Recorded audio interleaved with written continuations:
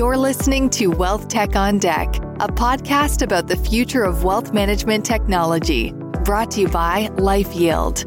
Here's your host, Jack Sherry. Hello, everyone. Thanks for joining us on this week's edition of Wealth Tech on Deck. Our weekly podcast focuses on the future of financial advice, and specifically on the confluence of digital and human advice. Now 2.5 years old, Wealth Tech on Deck has far exceeded our expectations as we've had nearly 15,000 listeners and more than 30,000 downloads. We often ask ourselves, how did this happen? Here's what we've come up with so far. We talk to the best and brightest in our industry. We especially enjoy talking to people that are disruptive. We examine what they're doing and how they're running their businesses to make for better advisor and consumer experiences, where all investors, advisors, and firms enjoy better financial outcomes, greater satisfaction and peace of mind.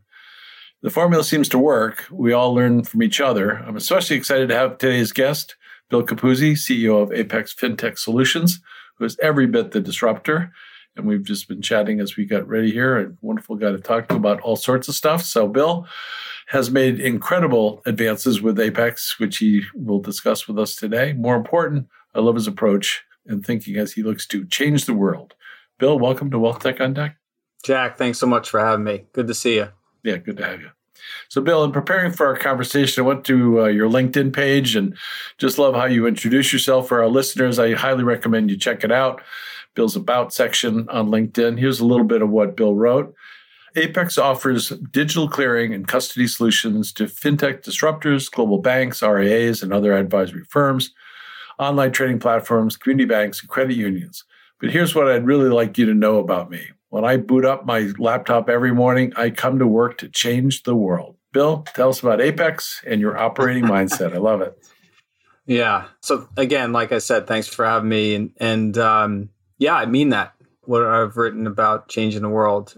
So we started the company 12 years ago, and the purpose of Apex back 12 years ago and the purpose of Apex today are the same, which is help every person on the planet invest in their future.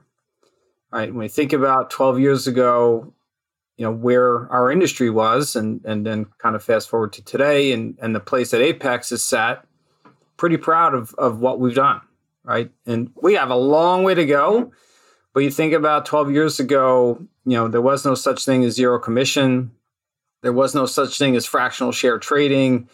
There was no such thing as fractional fixed income trading, which we just launched earlier this year. The average account size was much higher. It was sort of something for more rich people than it was for the everyday human. And, when you think about around the world, okay, so we're, notching over 50% now, which is good. But when you get into some of the other countries, let's just take India, it's still in the single digits. 5% of the folks in India have an investment account. And so while I'm really proud, I think we've sort of stuck to what we said we were going to try and accomplish 12 years ago. We still have a long way to go when we think globally. And so, again, I continue to get up every morning, kind of jump out of bed, ready to sort of take on the world. Love it. So we'll get into more about Apex in a little bit, but I'm curious, what's your backstory? Leading up to Apex, how did this all... Yeah, I'd love to say there was this sort of like this master plan when I was in my 20s that I was going to be sitting in this seat today. I had every sort of expectation to become a doctor. Like that sort of drive to help humankind and change the world. I just looked at it through the lens of like, okay, I can become a doctor and help one person at a time. For a whole bunch of reasons, it didn't happen. Largely because I grew up, we didn't have the financial means, and the notion of taking on, sort of medical school after a whole bunch of debt from undergrad was just overwhelming. So I came out of undergrad, I took a job, I had a degree in environmental science, and I became a scientist. Scientists don't make a lot of money. I was able to pay the bills, keep the debt, sort of just pay the minimums, but I certainly wasn't advancing life. And so I left that, and I just ran into an opportunity through a college roommate's dad who worked at DLJ, a firm a long time ago, and had no aspirations of getting into finance, but there I was. Someone offered me a big job with lots of money, and I took it. Right. And it was fortuitous, right? Because I think fast forward to today, started DLJ in their MBA program, and I ended up getting placed at Pershing. If you remember back those times, DLJ owned Pershing, which was sort of unusual. It ended up, DLJ got acquired by Credit Suisse. Credit Suisse then sold Pershing to the Bank of New York, which is where it is today. And I followed that path along those years and connect the dots between the sort of science and the plumbing side of it.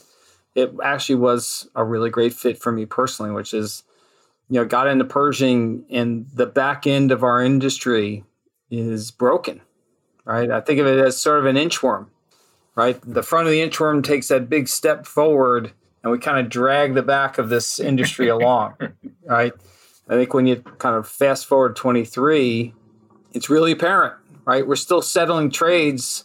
The best we can do is go to T+1, right? And we're not even there yet, right, as an industry, right? But think about that. We're still going to have a batch where things have to process overnight.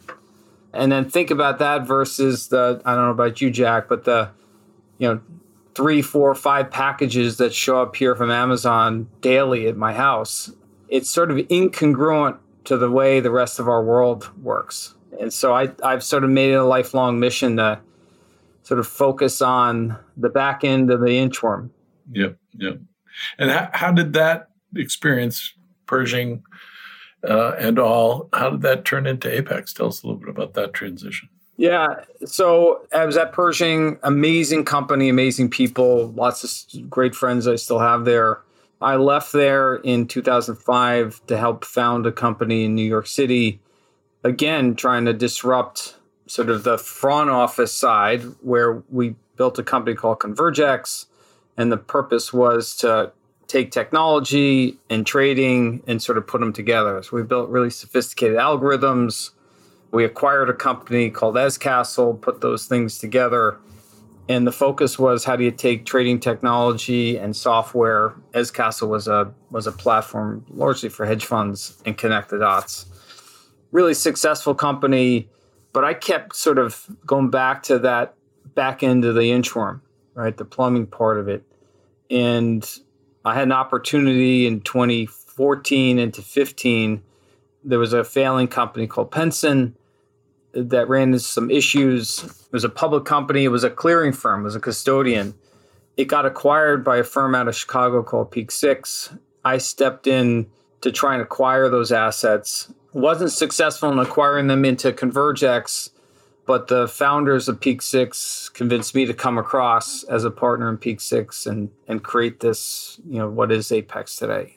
So yeah, it's and I tell you, if my wife was sitting next to me, I promised her, Jack, I'd do this for 2 years and then I'd find something else, because the original job was in Dallas, Texas.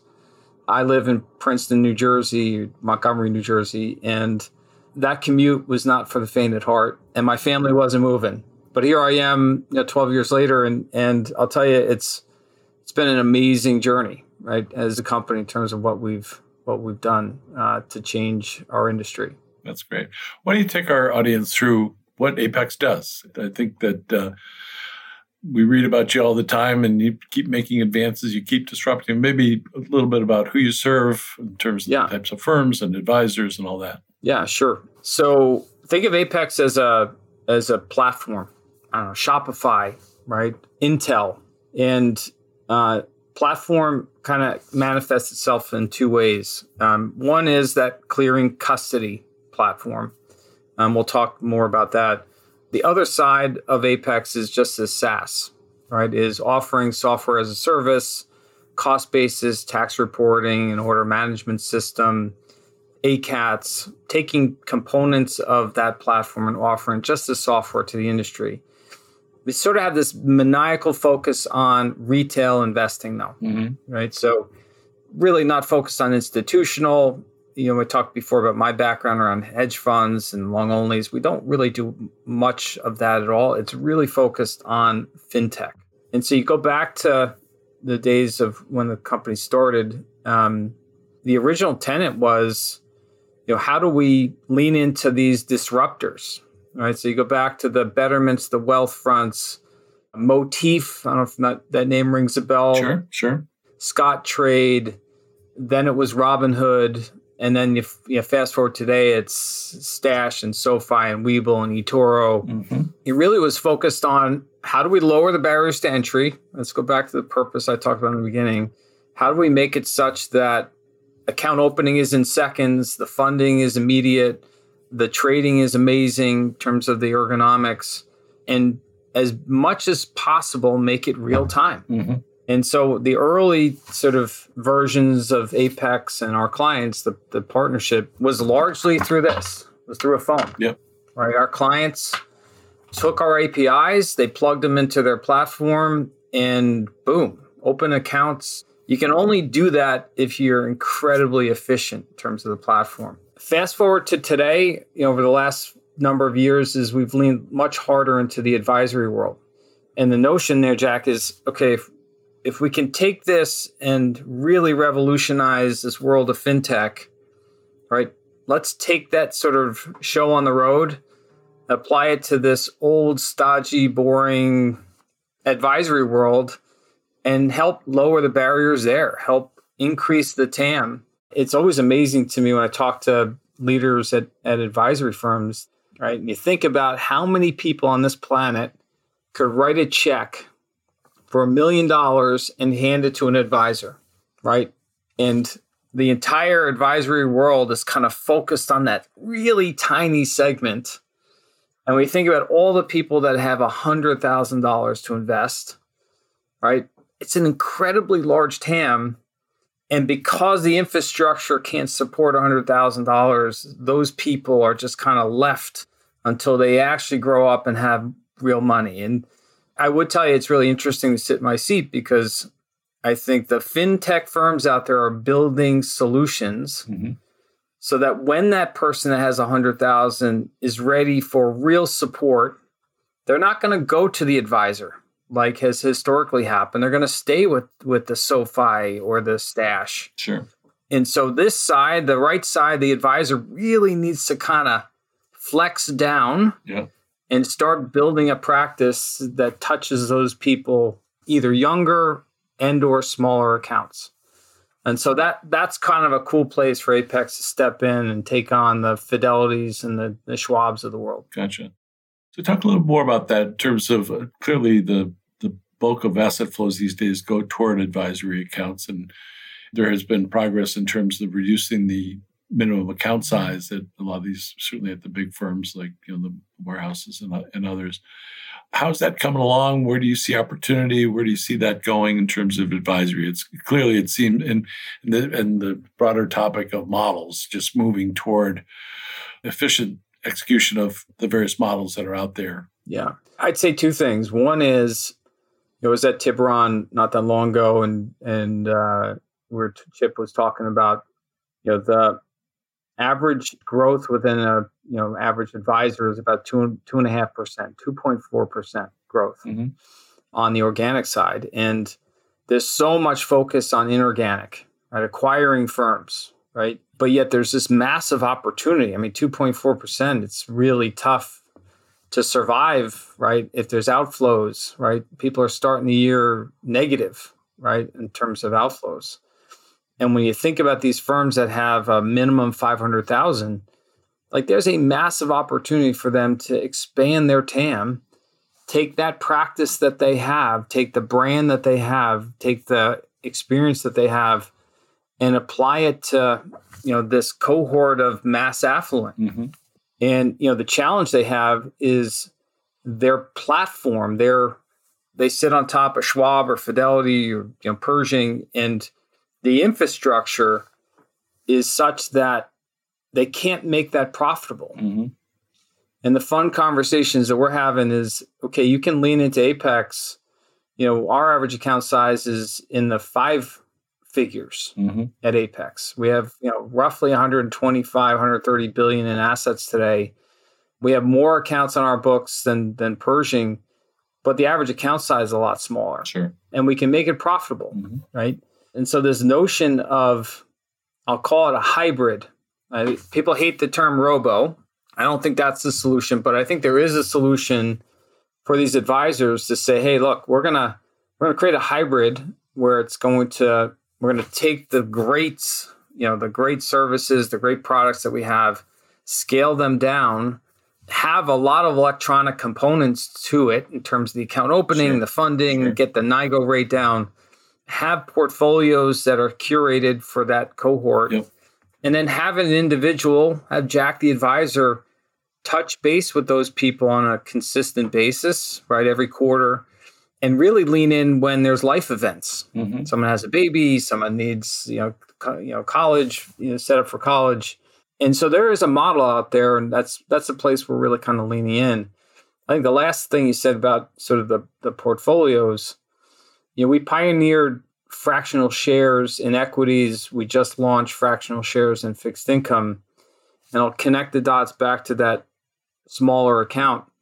One of the problems with direct indexing is that if you're working in whole shares, the models kind of break if you start including smaller accounts. And so one of the places that's been a lot of fun is to leverage the fractional share work that we did to allow these firms to scale some of their portfolios for smaller accounts. I'll tell you this, Jack. So I've gone to Tiburon conferences, and you can imagine, I think this is year 7 for me.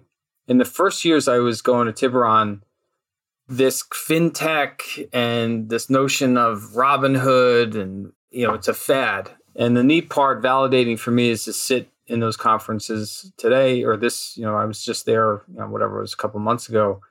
And Chip's comment in his keynote, one of the comments he made, which I totally resonates with me, is that those firms are adding advisory capabilities. And if you think they're just going to sit in a little box and be sort of this small account, sort of picking stock with confetti, you're sadly mistaken.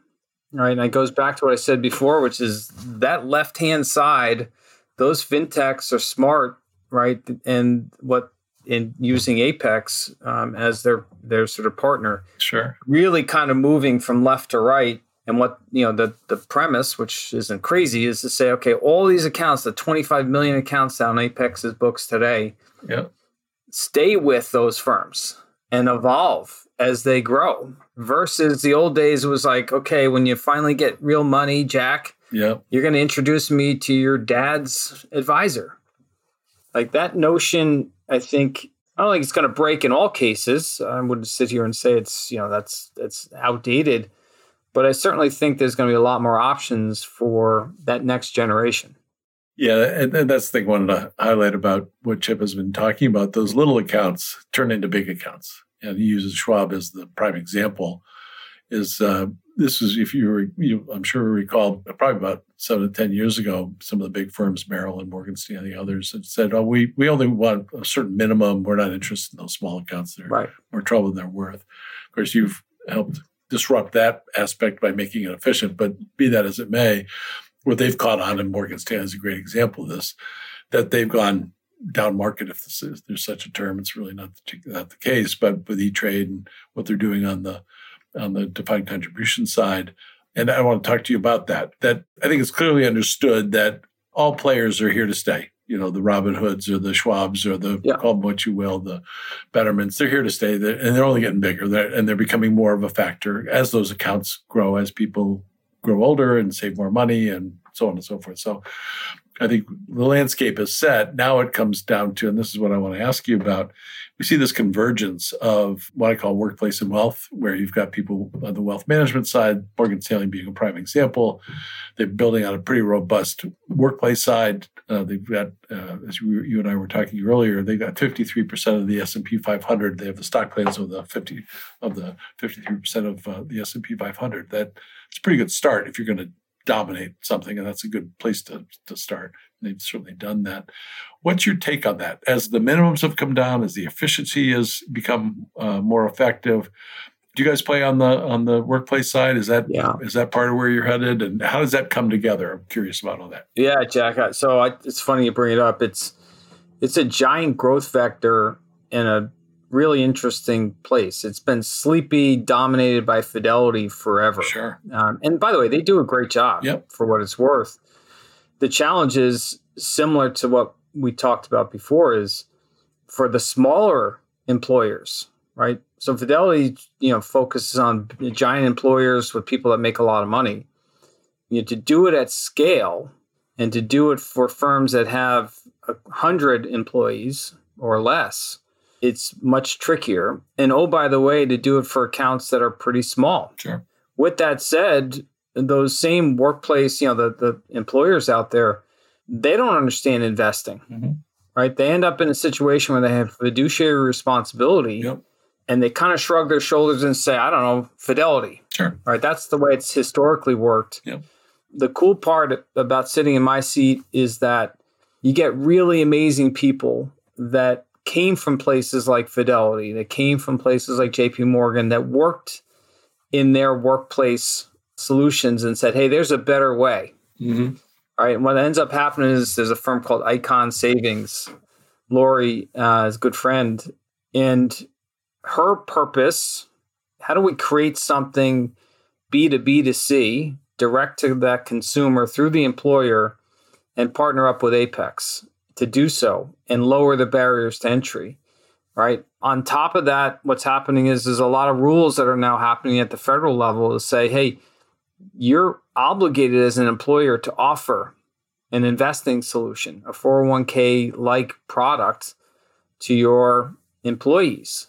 And so, there is a massive opportunity to kind of lean in pretty hard. And it's a place that, again, I think, at least for Apex, sitting in our seat as this platform, the intel inside, it's really easy for us to step in there with the right partners and say, hey, we're going to help lower the barriers, make it simple, and make it incredibly efficient for that to happen. So that begs the question, and obviously this starts to get in the realm of LifeYield and what we're all about. But if you're going to work on the workplace side and the wealth side, you got a tax problem. It's inherent. Just different tax treatments, whether it's qualified, non-qualified. And as I think everyone understands, and part of the boon around direct indexing is that's a solution for taxes. And as we know, that's a single account solution. It's a great one, but it's not the multi-account that most people have and will have more of over time. People change jobs. I think the average is up like 12 times over the course of their career. So they're going to have multiple rollovers. They got taxable accounts, and they tend to have them all over the place. And the other thing we see, I'm sure you follow all this, that when they get toward retirement, they want to consolidate it for no other reason than administratively. It's just easier to manage. Yeah. But effectively, that if you do it in a tax efficient way through asset location and rebalancing and all the ways you do it, much beyond, frankly, tax loss harvesting, that's important, but just a piece, smaller piece, frankly. You got to do all that. And then when it comes to income, taxes play a role in how you draw down all that. So what's your take on that? Where do you see the world going around? Yeah, look, I think you're right. I mean, let's go back to you mentioned on average people change jobs 12 times, right? If that same person opens a 401k or 403b or whatever it is at each one of those firms, and you use the word administratively, like it's just impossible to manage all of that. And it's really the employer's that person leaves, they kind of just wash their hands. Okay, that person's gone. Sure. It's now up to that person to kind of figure out, okay, how do I manage all this stuff? And what are my options to consolidate? And so, one is we need to do a better job as an industry. It's not just around this, but a lot of things to educate, and especially those that don't have a lot of money. Sure. I think there's so many things focused on the ultra high net worth, right? And they have plenty of concierge service to be able to manage this stuff. When you start getting into that 12 jobs, 12 401ks, and within those IRA accounts, let's call it, I don't know, it's $200,000, right, across 12 accounts. Okay, how do you pull that all together, right? How does an ACAT work, right? Where can I consolidate it? How does that work? Today, it's not very clear to the end investor. I think, with the work that you guys are doing, the work that we're doing in terms of the plumbing, some of the partners of Apex, there's a lot better options than there were 5 years ago. Yep. Right. And I would say 5 years from now, it'll continue to get better. Again, because I think Again, I'm going to pat myself on the back. Firms like Apex are lowering the barriers. I think firms like our clients, the Stashes, the SoFis, the Weebles, are doing a really good job educating the end customer on the front office side. Mm-hmm. So fast forward 5 years, I think there's going to be more and more choice, right? One, and two is I think we're going to do a better job as an industry educating people on how they can pull that stuff together.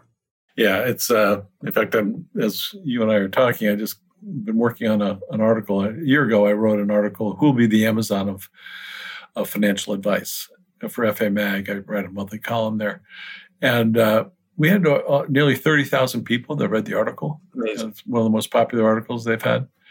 And the firms I picked were Morgan Stanley, Edward Jones, Franklin Templeton, and who am I missing? There's one more. Empower. Okay. And a lot of it was to be provocative, like, why didn't you choose Fidelity and Vanguard and so on? So they're dominant. That has not changed. It's not going to change anytime soon. Yeah. But these other folks are chipping away. I think I need to add you to my article, by the way. Apex is that breaking the barriers, making it more accessible for more people, and then providing services. Vestwell is another one I'm adding this year because they've done such a good job of just inviting people in through the workplace to budget, to consider health savings plans, all the stuff that they're doing. And I don't know if you've looked at Reed Colley's new company, Summit Wealth Systems. Oh, yeah. Yeah. Super smart. We're doing some work with those guys. And that's the other thing that's happening. We're working with a variety of firms, and I know you are as well. We're working together, doing what we do and doing what they do, and then combining forces because this stuff's too complicated. You can't do it all yourself. It's just, there's too much to it. So anyway, it's an exciting time, but I'd love to hear your thoughts because this kind of gets us to where you see the world going. Where do you see the world going? Yeah, look, I think one of the tricky parts that you mentioned is how do you actually stitch this stuff together and make it work in a sort of ergonomic way, in a cost-effective way. Yes. It is a complicated business. We are heavily regulated. Sometimes I feel like we're over-regulated, but sure. Nonetheless, heavily regulated industry, number one. Number two is, mentioned before we started talking about the inchworm, the back of our industry, the bowels of all those big firms is really old. Yes. We're talking about COBOL code. We're talking about IBM mainframe. We're talking about batch. And so you mix heavily regulated, old crappy tech on the back end, and that manifests itself in a really complicated structure, right? So I don't know if you've ever looked at the Michael Kitz's placemat. Oh, sure. Yeah, he's got that placemat he puts out. And I sent him a note a while back, which is he should do some fast forward movie to show like the first version that he put out to what it is today, and just like the moving parts. Yeah. And it's exploded how many firms there are that are providing some solution to this amazing industry that we have. The challenge is that the interoperability, and again, sitting in my seat, the custodian to all those platforms, the front office platforms, and we just started there. Sure. It's crappy. I don't know what better word to use it. It's like files, start of day files, and number one. Number two is it's expensive, right? This is why, these advisors can't support a client that has more than $1 million or less than $1 million in it. And then thirdly, it's manual, right? And so the notion of eliminating all kinds of crazy, stupid friction and then making interfaces happen on a real-time basis between the front office and the middle office and the back office, and then ultimately to the asset management world.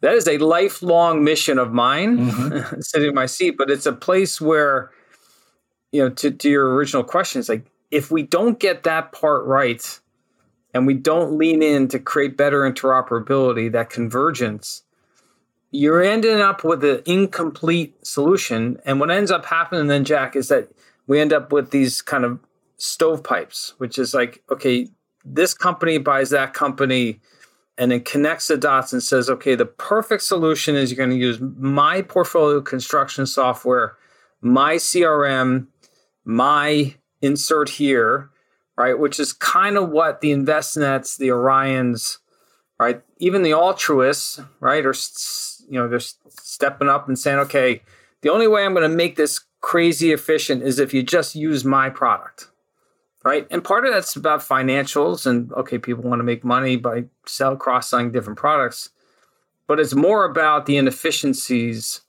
in terms of that interoperability that drive that. We sing from the same hymnal, and we're brothers in crime, if you will, in that people like Apex, people like LifeYield are just trying to break that down. Just because ultimately, and it's the thing I'm working on right literally as we speak, what people want, they want better outcomes. They don't want products. They don't want even solutions, just our words. They want to have more money in their investment portfolio. That's what they want. And they want some peace of mind that, someone knows what they're doing and it's running as efficiently as possible. And there's always this sort of persistent, consistent improvement. But anyway, I'm preaching to the choir, I think, to most of our audience here. The challenge is doing it. It's hard. We have a very large firm we work with that when we started working with them, they had 26 different trading platforms. They've got it down to 12, but they'll just give you an idea. And it's just a huge expense. And it was all old stuff. We were able to help them get there. But the whole point of it is it's an inherently inefficient system. And this has been a lot of fun to talk about how we're trying to rectify that. So with that in mind, any final pearls of wisdom as we look to wrap up in terms of what we've been talking about, Bill? Yeah, look, Jack, I'm proud of what I've accomplished, what Apex has accomplished as a company. But I firmly believe we're at the bottom of another big step, right? Which is, let's take fast forward 5 years from now, the work that you guys are doing, the work that we're doing, the industry should, if we do our jobs well, right? 5 years from now, we do this podcast again, and you have now 300,000 listeners. We've made strides. We've changed the industry, right? Go back to my purpose is I get out of bed to change the world. It's hard work, but the opportunities are there, and there's so many people out there. Let's keep sight on what's most important, which is we're helping people invest in their future, right? Whether they're young or old. There's a ton of people out there that need us to lean in, that need us to do our jobs better than we've been doing. So yeah, it's been fun, hard, but I wouldn't have it any other way. Really enjoyed this conversation. So there's one final question I'd like to ask at this point in the conversation. So it's always interesting to hear what comes out, but what's something you do outside of work that you're excited or passionate about that people might find interesting or surprising? So I guess I'll give you the here and now. So there's one consistent, which I've been doing these triathlons for forever, and it's sort of the piece I bring and allows me to think. So a lot of training. I'll sign up for another half Ironman or an Ironman next year. And what I get out of that is just that alone time to think and kind of reflect and prepare for the next day. So that's on the real personal side. The other missions in life, I have a senior in college at Tulane who it's now, I guess, another full-time job for me to help him find a job coming out. So that is something I'm helping young Ryan, and he wants to be in our industry. So I'm trying to help him, kind of guide him. And then I have a junior in college who we talked about before that I am helping figure out how to find a college that's a great fit for her. A junior in high school, right? Yeah, a junior in high school where she can play college athletics. So yeah, those are my three kind of second jobs or third or fourth jobs right now. Yep, totally. That's great. That's wonderful. So Bill, this has really been a pleasure. I really enjoyed our conversation. For our audience, if you've enjoyed our podcast, please rate, review, subscribe, and share what we're doing here at Wealth Tech on Deck. We're available wherever you get your podcasts. Bill, thanks again. This has been a lot of fun. Really enjoyed it. Thanks so much for having me, Jack. Thanks for listening to this episode of Wealth Tech on Deck, our ongoing conversation about improving financial outcomes for all. This podcast is brought to you by LifeYield and produced by Reverb. Subscribe to future episodes in Apple Podcasts, Spotify, or wherever you listen to podcasts. You can connect with our host, Jack Sherry, on LinkedIn and Twitter. And for more information about our perspective on the future of financial advice, visit our website at lifeyield.com.